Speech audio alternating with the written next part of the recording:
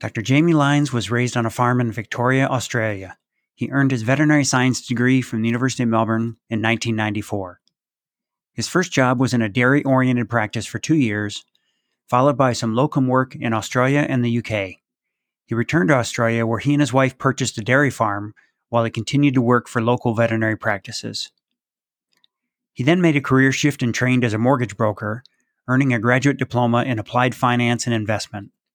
He founded a financial planning business on the Gold Coast, which dissolved during the financial crisis a few years later. He found his way back to veterinary medicine, doing locum work and also traveling in Southeast Asia with his family. He and his wife founded a veterinary clinic in Alice Springs, Australia, while completing the CIVT course in TCVM and the Introductory Western Herbal course.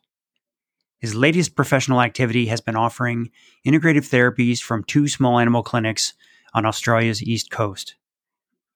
Please enjoy this conversation with Dr. Jamie Lyons as we discuss his childhood, education, career path, and the building blocks that each phase of one's career can provide over time. Dr. Lyons, thanks for taking the time to talk today. Thank you, Neil. It's lovely to be here, and thank you for inviting me on. So where did you grow up? I grew up in country Victoria, which is the southern state in Australia. So I was born in Brisbane, but we moved when I was quite young down to Victoria, and my mother remarried, and I grew up. I was raised by her and my stepfather on a what could best be described as old McDonald's farm, really, in the bush. So it was fortunate in many ways because it was a lovely rural environment, and I went to a small country school with only about a dozen children and one single teacher who was in charge of everybody. So it was really I have some really nice memories of primary school, but the farm was stocked with just about every sort of species you can think of. We had pigs and sheep and cattle, and my mother had a great big vegetable garden, and we had a bird aviary, and so it was nice growing up. I grew up around animals, I guess. Yeah. Oh yeah. When did you decide that you wanted to be a veterinarian then? That's a good question. I've thought about that over the years. I don't think there was a single moment. I always had a kind of a special contact with animals. I feel as though I had a thing with animals, I guess, that was special. But I never thought I would necessarily be working with animals in a career sense. I did end up doing some work experience later in high school at a vet clinic, so I guess I was thinking about it then, despite the careers teacher, sort of being fairly negative about my prospects at the time. So I don't know whether she was trying to put me off, reaching too high, but in the end, I guess by the time I was at university, even though I hadn't enrolled directly into the course, I found my way to vet science eventually, I guess. It turned out well in the end. Did you enjoy your veterinary education? Yeah, I was fortunate enough to be in a period of time where the rules have changed from the course taking people directly from high school based on Year 12 results, and at the time they were basically taking people out of general first year course in a science, just a general science course in university. So I'd gotten into science. I'd actually missed out on the marks required for vet out of high school, and then halfway through, I think, the science year, I found out from a friend that there was opportunities to transfer across into different science courses like physiotherapy and dentistry and those things. And So I set my sights on vet at that point and sort of knuckled down to get good marks. And although I think the interview was a big thing for me, I think they liked the fact that I'd grown up on a farm and had a lot to do with animals over the years. So I think the interview sort of helped me as much as the marks did. But but I enjoyed the course. It was very scientific, as you know, and there's a big difference between sort of graduating scientists versus graduating healers, but I did enjoy the science of it. I love research and I love detail, as I think it sort of attracts that personality type anyway. And so even though I wasn't an honours student, we had a lot of fun in university, so I'm sure there were plenty of lectures I may have missed, but I did enjoy the course ultimately, and it sort of led me more towards large animals initially, and then later on back to small animals, and then eventually holistic approaches. That's one of the beauties of our degree, isn't it? That you can make changes along the way. Yeah, that's right. Yeah. So what sort of practice did you join when you graduated? That was a dairy farming practice in southwest Victoria. So I'd made good friends with the vets down there from my time as a student. That they were a clinic that really does, and still are a clinic that really does support the university in terms of the undergraduate training in clinical practice. And I'd done some work down there, so I'd gotten on really well with all of those vets, and when it came to looking for work, they were happy to take me on, even though they knew that I wasn't going to make them any money for a period of time, like most graduates. I guess they understood there was a period of training that would need to be done in practical training, almost like a apprenticeship, I suppose. And then I ended up working there for 2 years, and that was a very good experience for me because it was such a progressive clinic in terms of the way they approached their work. They understood that it was important. It was more of a philosophical approach that, what underpinned that clinic was the idea of education, not just of vets, but of farmers, and the idea that the more farmers understood what was happening on farm in real time, the more work would come ultimately to them because they understood what was happening and they knew when they could do something about it and when it was out of their hands. They would need a vet to help them. And that led to a sort of a regular series of farmer seminars that we held in town, and also a veterinary herd health program, which was probably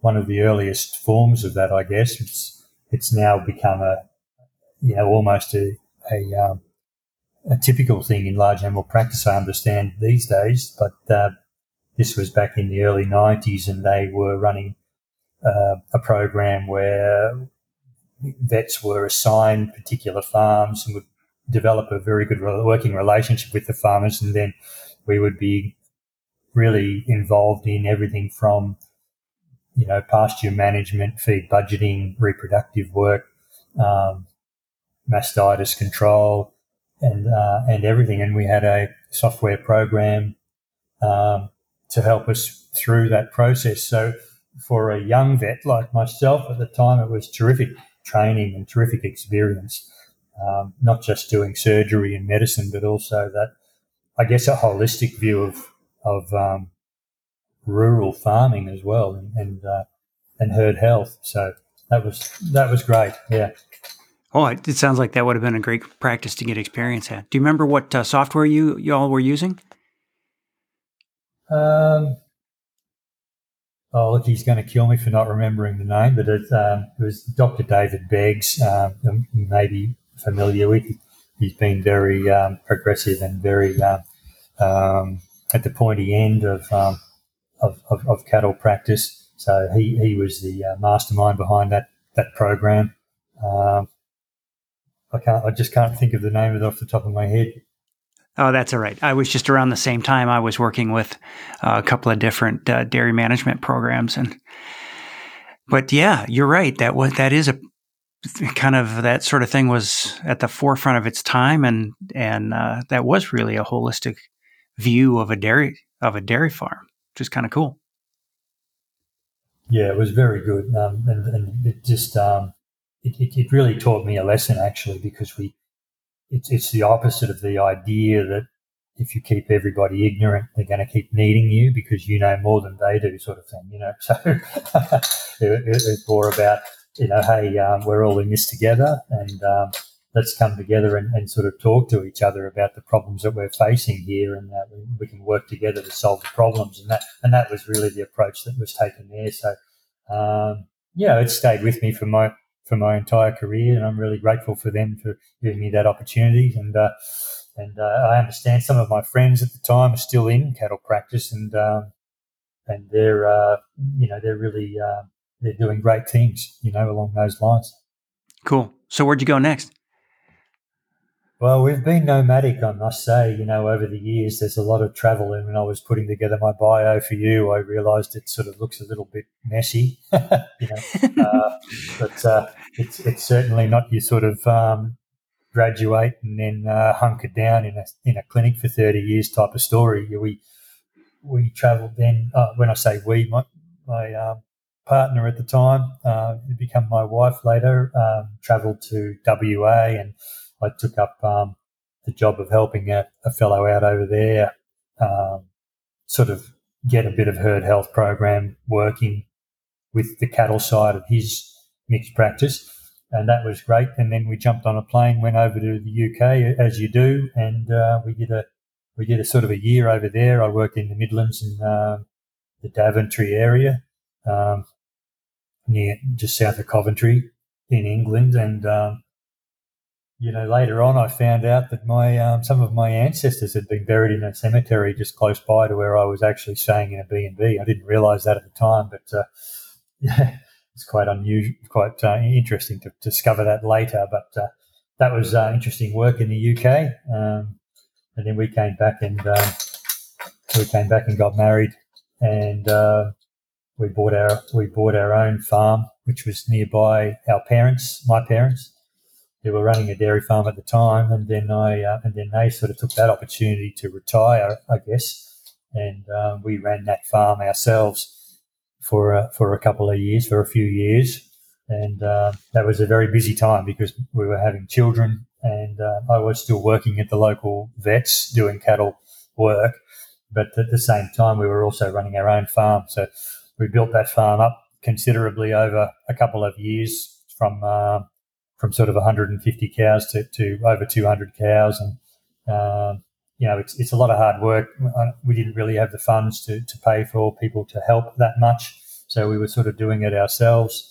But I was fortunate enough to have become good friends with a farmer who you could only describe as having a magic touch with cows. He had almost an indigenous intuition, you would say, with cows, and I've never seen anything like it. He was not formally trained at all, but he began as our share farmer, and I learned a lot from him because he could look at a cow from 100 yards away and almost tell you what was wrong with her. So, it was a beautiful thing to watch, and I learned a lot from him, even though he was, as I say, not a vet. He was not clinically trained at all, but his family was steeped generationally in dairy farming, so he knew the cattle really well, and he could read them like a book. So it was quite good to learn from him too. But that was a busy period of time. So we were farming then, and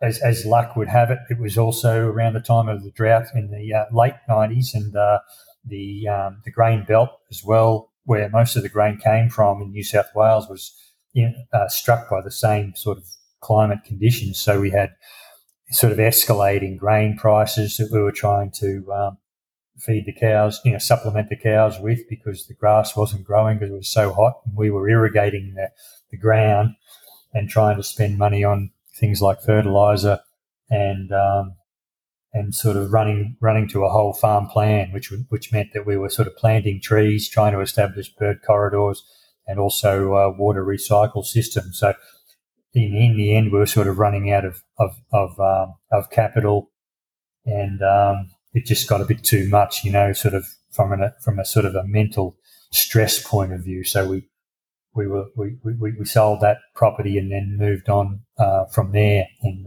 ended up in Canberra for probably about 7 years. What kind of practice did you work in there?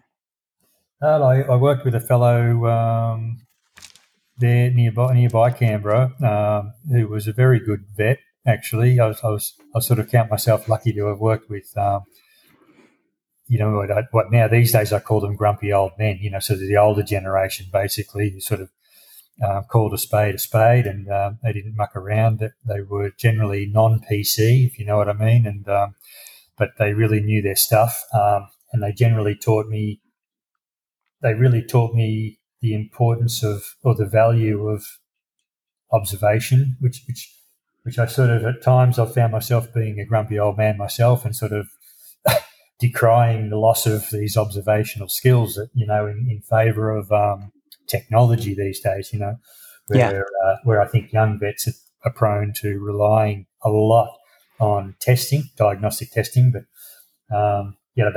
back in those days, they would say things to me like, "What's wrong with that dog?" And I would sort of start looking at the chart, and they would sort of throw the chart away and say, "Bring the dog out and let it go outside and walk around and watch it for 10 minutes, and that sort of thing." So I realised how important that was, to be able to stand back and, those guys would never have called themselves holistic, but they were in effect taking a much more holistic approach. They weren't too reliant on tests. They were really relying on their intuition in many ways. Yeah. And how many docs were in that practice? That was only the two of us. So there was a 2-vet practice, really. That was a small clinic. And, but they were great. He was a terrific surgeon, and then he ended up selling up and moving on, and he was actually the number one fly fisherman in Australia. So he's still practicing, I think. I've heard his name around the traps, and he sold to another fellow, younger bloke, who was at university at the same time I was, but he was older than I was, and he was also a terrific surgeon and a very good vet too. So I was very fortunate, because they would challenge me. And I'm glad they had enough faith or trust in my ability, because something would come along that would be well out of, I would regard as well above my pay grade, but they would say, "Have you done this before?" And I'd say no, and they'd say, "Okay, well, shoot upstairs. I've got a video on it. I want you to watch the video and then come down and do it." And they'd be floating around and making sure that they were there to watch me, but I would be challenged to do things like perineal urethrostomy surgeries or other such surgeries that I think these days, by and large, many people would just refer to specialists. So a lot of those sorts of surgical skills would be sort of thrust upon you. But it wasn't that difficult once you were sort of doing it. You sort of had to do it, and it's there's nothing magic in it. It's just a matter of practice, isn't it? So, but I think a lot of those things it's not the same anymore. It's I think I've heard. I was listening to one of your podcasts. I think it was with Elaine Sabuliak in Brisbane, and she may have commented on the same sort of thing, where there's more a case of, in populated centres at least, the specialists are there, so you sort of almost have an obligation to send cases on. So, your sort of GP level vet is not really doing those sorts of things anymore. Yeah, I wonder, Lane and I discussed that a little bit, and I'm still noodling over that. I wonder, at least here, we've got specialists, but, especially through the pandemic, they get backed up. And, if a patient has to wait weeks to a month to months to get some things done, if the tide will kind of turn the other way, and we'll see general practitioners doing more of that, kind of taking things on that, see one, do one, teach one kind of thing, Yeah, that's right. Yeah. And people are capable of so much more than they think generally. It's just a matter of confidence. But if you have a decent mentor, I think there's a lot people can do. I know for myself, we were in Canberra for about 7 years, and I think over that period of time, I became a bit disillusioned with the profession. I was there was a real, they talk about glass ceilings. There wasn't a lot of money in it for us, and we were under the pump financially. We had 3 children by the time we were sort of in the sort of mid 2000s in Canberra, and I ended up changing my career altogether and moving into finance. How did you prepare for that? Well, there was no preparation, actually. It was a funny story because we had almost like a telly, like what would you call it? The people that just call you. And it was to do with saving money on your mortgage, and they came along, and it was this young fellow I will never forget. This young fellow turned up in, like $1,000 suit. And I mean, that should have been a red flag for me straight up, I guess. But the whole time he was speaking to us, I couldn't listen to him, really. I was just too interested in his story. And he was only in his mid-20s, and he seemed to have all the time and all the money in the world, and I was stressed at the time. I was working long hours, and we were just about doing every surgery you can think of in the book, and not really making a lot of money, and you know how it is with vet science. So at the end, I just sort of said to him, I hope you don't mind me asking, but how did you get into this sort of line of work, and what are your sort of working conditions and pay and things like that? And he was more than happy to share. And I can tell you now, it seemed a lot better to me at the time than what I was doing, So I sort of jumped ship pretty much straight away. And the same sort of company was offering roles in the same sort of work, and they had a 2-week training course in Sydney. So I went and did that, and it turned into a very interesting experience. Let's just say that. I ended up doing mortgage broking, and I did investment property sales, and I ended up, because of my nature, I really wanted to know what I was doing rather than just basing it on sales training alone, So I did a graduate diploma in applied finance through the FINSIA Institute, which is an Australian-New Zealand collaboration, and having graduated, I then started a business with some friends in financial planning and in investment consultancy, and we moved up to northern New South Wales and started that business on the Gold Coast. And then the 2008 sort of financial crisis came along, and we ended up with no customer base and ran out of money and everything. So, it all ended in a bit of a disaster, but it turned into a bankruptcy personally. And but I'll never regret it because the sales training was terrific, and it sort of underpinned a lot of it sort of helped in many ways with my own, not just my own veterinary career, but my own personal life, because it's a lot like the Amway training, where it's a training in personal relations and human behaviour and human psychology. And I think that comes in very handy in the consultation situation where, Elaine mentioned to you, it was a lot like grief, not grief counselling, but like social work, isn't it? And or a confessional. So, in that sort of situation, I found the sales training would come in very handy. For example, some of the training included, reference to, LNPs, LNPs with the, body language work. And he published several books like, Men Are From Mars, Women Are From Venus, and those kinds of things. And, one of his best books was The Questions Are the Answers, whereby he who asks the questions is in control of the conversation.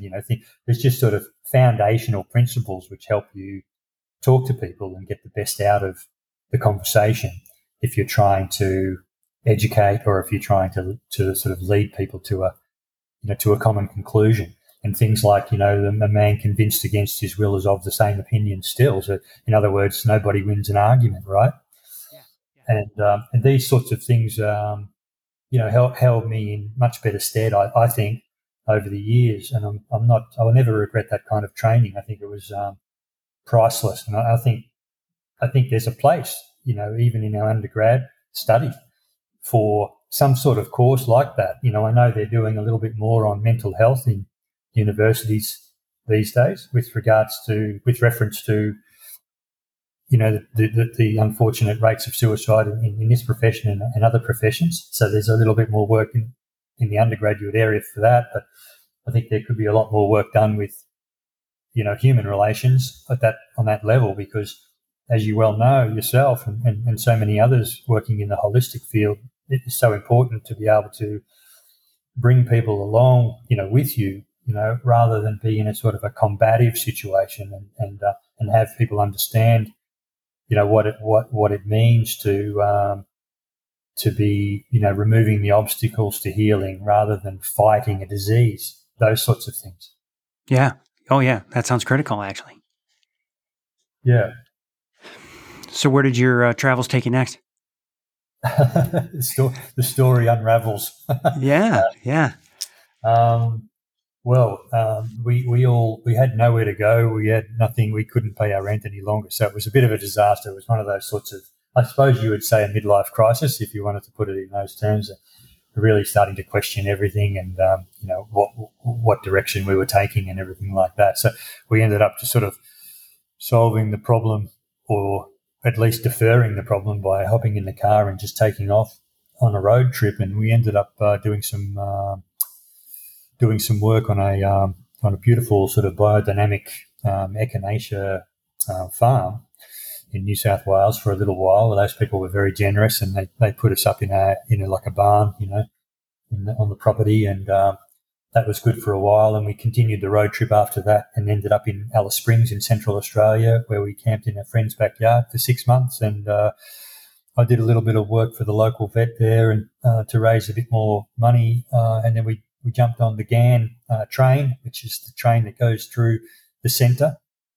And they had a special on at the time where we could go to Darwin and then hop on a plane, and we travelled to Southeast Asia and took the kids.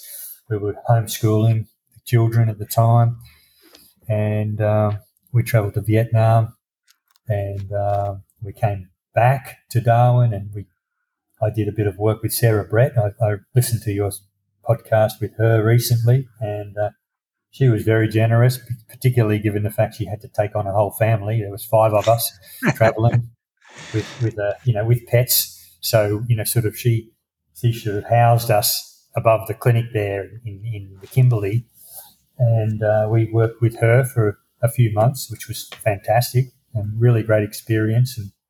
And we really love the Kimberley, and we want to go back.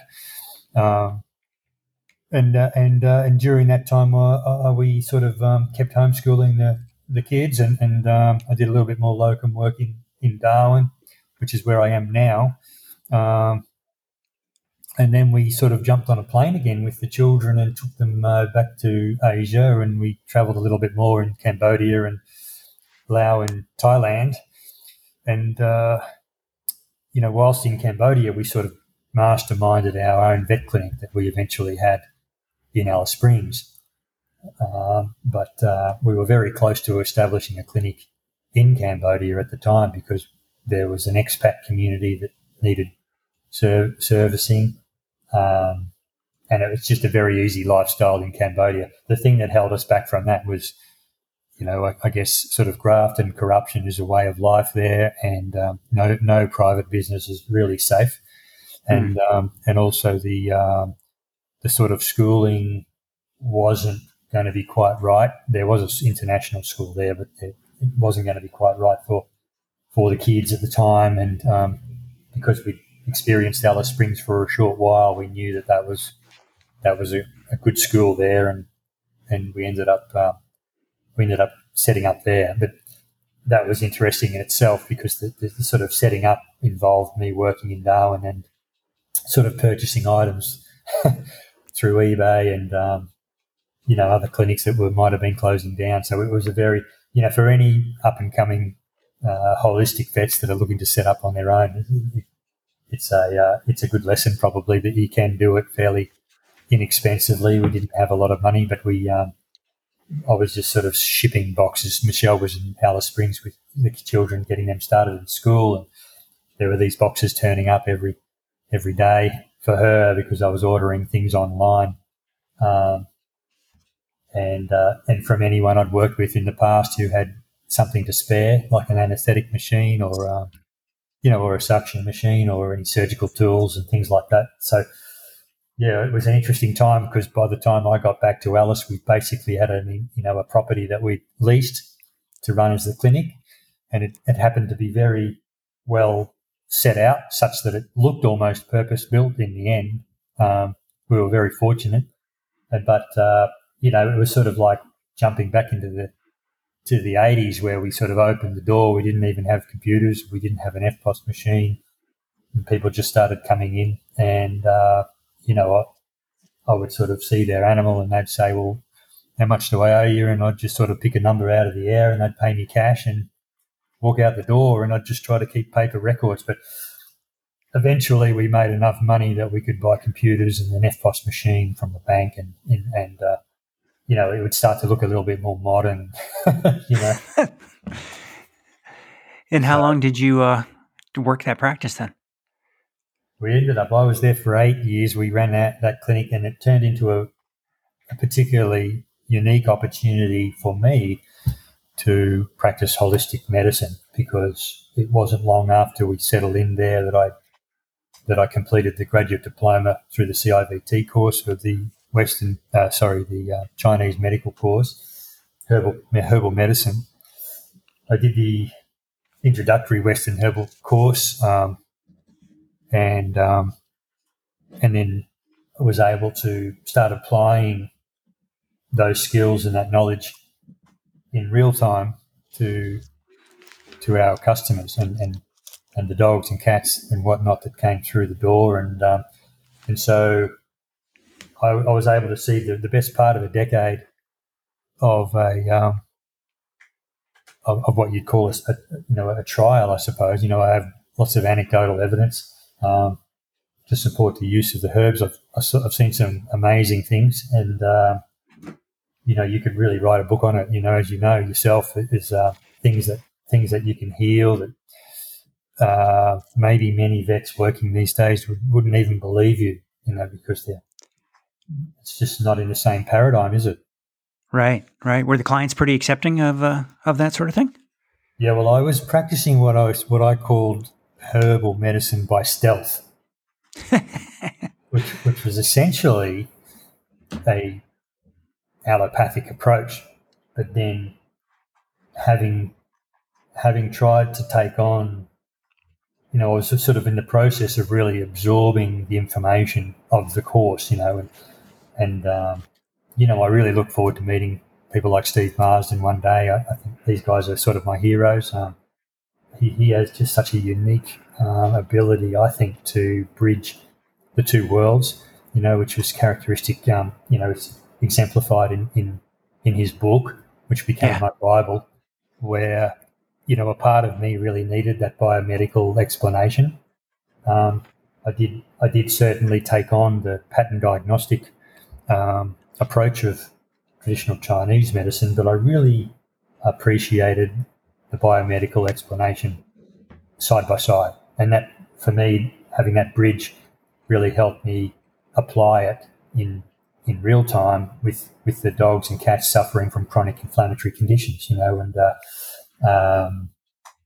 and so, sort of not as they were leaving the room, but almost like that, I would say, have you considered other options, other approaches that you could take? And they would say, no, I haven't, but they're open to it. And so I'd say, how about we try some of these things, because there's a good chance they could help. And then people were quite accepting of that. And it didn't take very long before they saw the results, and they became, devotees in many ways. And so being a small town like Alice Springs, we never advertised. So word of mouth was a very strong thing in that town, as it is in most small towns, I guess. And we had a very strong clientele for all of those years without ever having put not even a single ad in the local paper for advertising. So, that's saying quite a lot. So we always had the philosophical approach of saying, well, we're not going to try to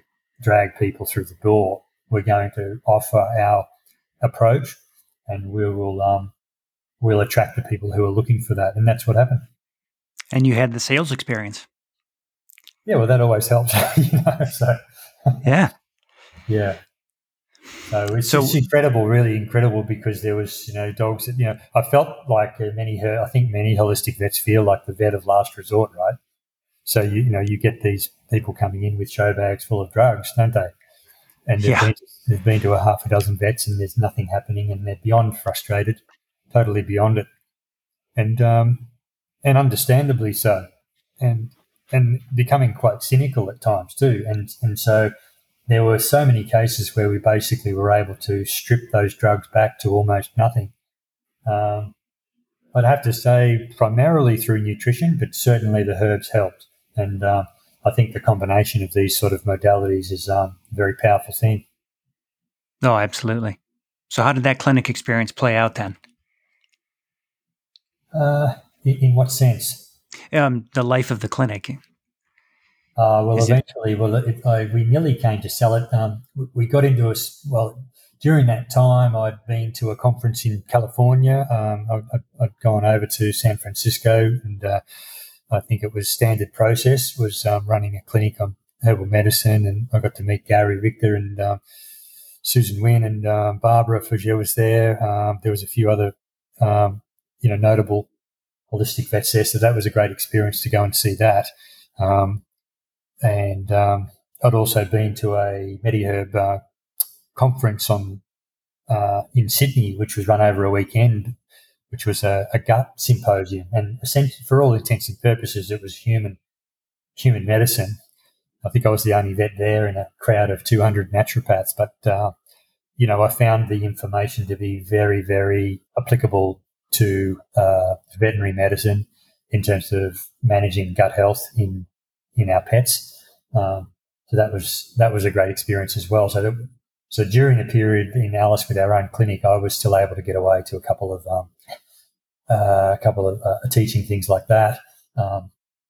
But we got into a bit of rocky roads there. Eventually, one of our children got caught up with the wrong crowd, you might say, ended up with drug issues in Alice Springs, and that became a real problem, actually. So that was quite a intense period, and the same people who were sort of influencing, our eldest in that way started to sort of make contact with our other kids through social media channels and things like that. So my wife and I made the decision to get the other children out of town. So we effectively had to separate for a time, and I stayed back in Alice Springs to look after our sort of our son who had addiction issues, and that was quite an emotional period of time. I probably stayed in Alice an extra 2 years, longer than what we had originally planned, because he wasn't allowed to leave this territory. Because the courts had said that he wasn't allowed to leave, and yet we didn't have the resources to properly look at the territory didn't have the resources to properly look after him in terms of rehab or that kind of thing. So, yeah, it was an interesting time. We were in and out of courts and in and out of, all sorts of places. And we nearly lost him once or twice, which was difficult. And by the time we got around to leaving town, I was in the process of selling the clinic. There was a group that was looking at a franchise opportunity focusing on rural and regional clinics. And because Australian vets don't generally these days like to work, rurally and regionally and not be isolated, there's a tendency of vets to want to work more in capital centres, in small animal clinics. They had this sort of thing where they would take in vets from, on visas from overseas. So what happened then was COVID hit, and that whole opportunity disappeared. So we just closed our doors, and I sold the equipment sort of separately, and we sort of finished up that way. But there was no regrets because we sort of started it from nothing, and we finished it with nothing. But it was a great experience, that's for sure. I bet. So where did life take you next? Well, we ended up back on the East Coast, just sort of really our home in northern New South Wales, and I got in contact with some local vets, a couple of different practices, and they were both terrific people who had a real bent towards the holistic side of things, but they didn't know how to get there or where to start. They were running a business, and so I think they found it difficult to know how to integrate that sort of thing into their business. So I sort of offered my services on a part-time basis under their roof, if you like, and they took me in, and that was great because I was able to work a couple of days at each of the places, and sort of speak my truth, I suppose, rather than continue to be compromised by being forced to take an allopathic approach with things. So that was good, and they understood that there was a place for that in their business, and they wanted to. They saw it as a bonus, and as something that would help their business. So they advertised it, on their websites, and they knew that there was a market for that. So that turned out quite well, And during our time in Alice Springs, my father had passed away, and he with a little bit of the money left, we put it on a deposit on a lovely property in northern New South Wales. So we have a home there, and it's being sort of rented out at the moment while we're travelling, but we do plan to go back. So what are you doing professionally right now? So at the moment, I'm back in Darwin doing locum work again. It feels like it's a replay of 20 years ago, or not even that. It was probably less than that, probably more like 12 years ago now. But the clinics here, I get on really well with them, and although they're not officially, I'm officially not employed as a holistic or even an integrative vet, actually. So it can get a bit awkward, but you do your best, So we're here sort of more for practical reasons than pursuing any sort of career, direction. So after we finish the locum here, we'll be travelling again. We've been to India. We're going back to India in March, and hopefully we'll visit Sri Lanka. And my wife's been wanting to see Africa, so there's a tour booked over there as well for a short period of time, which will be fun, and then after that we'll come back to Australia, and we're looking at maybe doing a bit of a road trip to catch up with old friends and people we haven't seen for a while. How do you think holistic medicine will fit into your career after those things calm down? Oh, well, it's a part of me now. You know how it is, Neil. Yeah. You can never be the same again, and I was interested to listen to your interview with Claire Middle, because she's been a big part of, as with many other holistic vets who I've never met actually, but I feel like I know them, and I'm sure you know how that feels, because I've had a busy life. I've often remarked to my wife, you only get out of things that what you put into them. But I don't feel as though I've had much time or mental headspace to be hugely involved in the holistic community, and I do regret that. I've gotten to a point now where I feel like I want to. So I think that's led to this interview, because I reached out to CIVT to sort of put my hand up and say, hey, I'm here, what can I do to be a bit more involved? And they offered this, which is fantastic, because I sort of want it both ways. Sometimes I'm a bit antisocial most of the time and I don't want to talk to anybody, but then other times I really feel an urge to talk to the world about what we're doing, because there's so many instances every day where you're confronted with animals that are suffering, and they continue to suffer, at the hands of a lot of the conditions that they're met with on a day-to-day basis. Not least of all the nutrition, as you well know, that's hurting animals so badly. So this is sort of information is shared amongst ourselves in the holistic community, but boy, there's a huge need for it to get out into the mainstream, and I thank you for that. You're doing a fantastic job of doing that, as so many others are, and if you could humour me for a minute, I'll just share something my wife mentioned to me the other day. She's very good at teaching me about nature and how and the patterns in nature and how we reflect that ourselves, in that way. And she comes up with some beautiful analogies. And one of the things recently she said was that I know Conor Brady mentions people like Tom Lonsdale and Ian Billinghurst as sort of dog fathers of nutrition, which is fantastic. I love that. Yeah. And I love Conor's, irreverent way, and I love, and as is Tom's, and that's kind of my humour as well, really. And I try to behave myself, but I tend towards that irreverent approach a lot, probably too much, actually.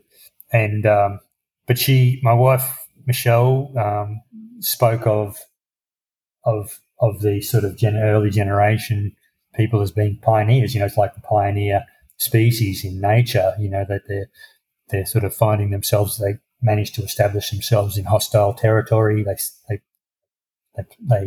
put their roots down into difficult terrain. And they're faced with a lot of challenges. But those pioneer species are the ones that make the space available to follow, that other people can move into, and that's where you get that sort of generation that comes through, that expands the information out there and sort of tries to get it out there. And I think that's obviously facilitated more these days through social media channels, which is great.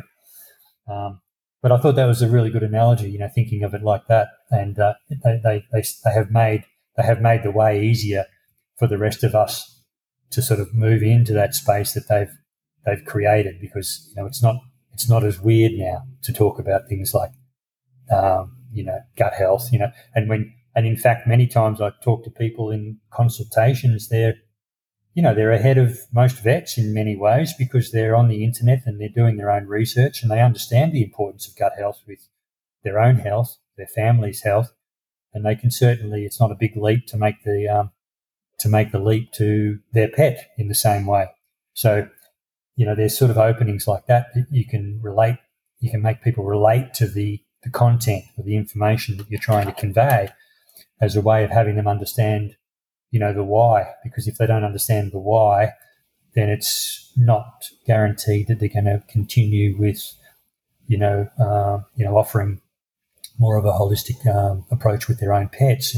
But if they do understand why they're doing it, and I think that's important, then they don't need someone telling them anymore. They could have 100 more pets in the future, and they'll know how to manage them much better. And I think that's what we're out to do, isn't it? We're out to try to make that kind of a change. Oh, absolutely.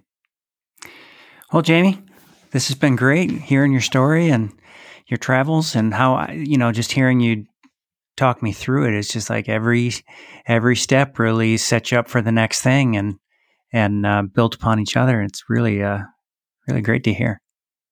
Yeah, thanks, Neil. I certainly expect to do a lot more down the track. I've been doing telehealth services. I might end up back with some of the clinics on the coast to keep providing integrative services to more of our local community. But I held a talk at our local town last year on pet health and nutrition, and there was more than 30 people came along, and the feedback was terrific. And now half the town's feeding, raw feeding, I guess you would say, and every time you come across them, they've got another story to tell about how good their pets are going. So it's ripples in the pond, isn't it? I guess, and it's really satisfying to see the results. Absolutely. So I'm going to keep in touch with you and hear how things go from here. That would be fantastic. I really want to keep in touch and be more involved. That's for sure. And I thank you again for inviting me on. That sounds great. And hopefully we'll talk to you soon. Thank you, Neil. All right. Bye-bye. This podcast is made possible through the generous support of the College of Integrative Veterinary Therapies. CIVT provides world-leading education in natural medicine, including 3 accredited postgraduate qualifications, industry-recognized certifications, and a wide range of evidence-based courses and webinars delivered by qualified and experienced practitioners. By bridging cutting-edge science and tradition, CIVT helps you to expand your treatment options to tackle your most challenging cases. And whether you're a veterinarian, veterinary technician or nurse, animal health professional, or someone who wants to learn more, they have the right course for you. Investigate their offerings at civtedu.org. If you're enjoying this podcast, we'd appreciate if you take the time to tell a friend and to give us a favorable rating on Apple Podcasts, Stitcher, or Spotify, or wherever you get your podcasts. Thanks again for your support. We'll see you next time.